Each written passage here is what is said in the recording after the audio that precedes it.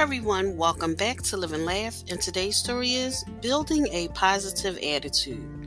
There was a man who made a living selling balloons at a fair. He had all colors of balloons, including red, yellow, blue, and green.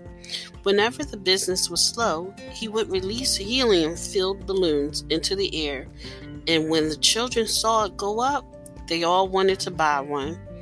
They would come to him, buy a balloon, and his sales would go up again. He continues this process all day. One day, he felt someone tugging at his jacket.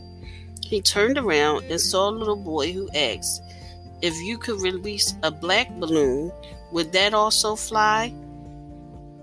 Moved by the boy's concern, the man replied with empathy, "Son, it is not the color of the balloon, it is what's inside of the balloon that makes it go up." The same thing applies in our lives.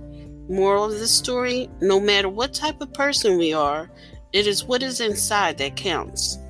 Thank you for listening. If you know anyone that could benefit from this story, please go ahead and share it.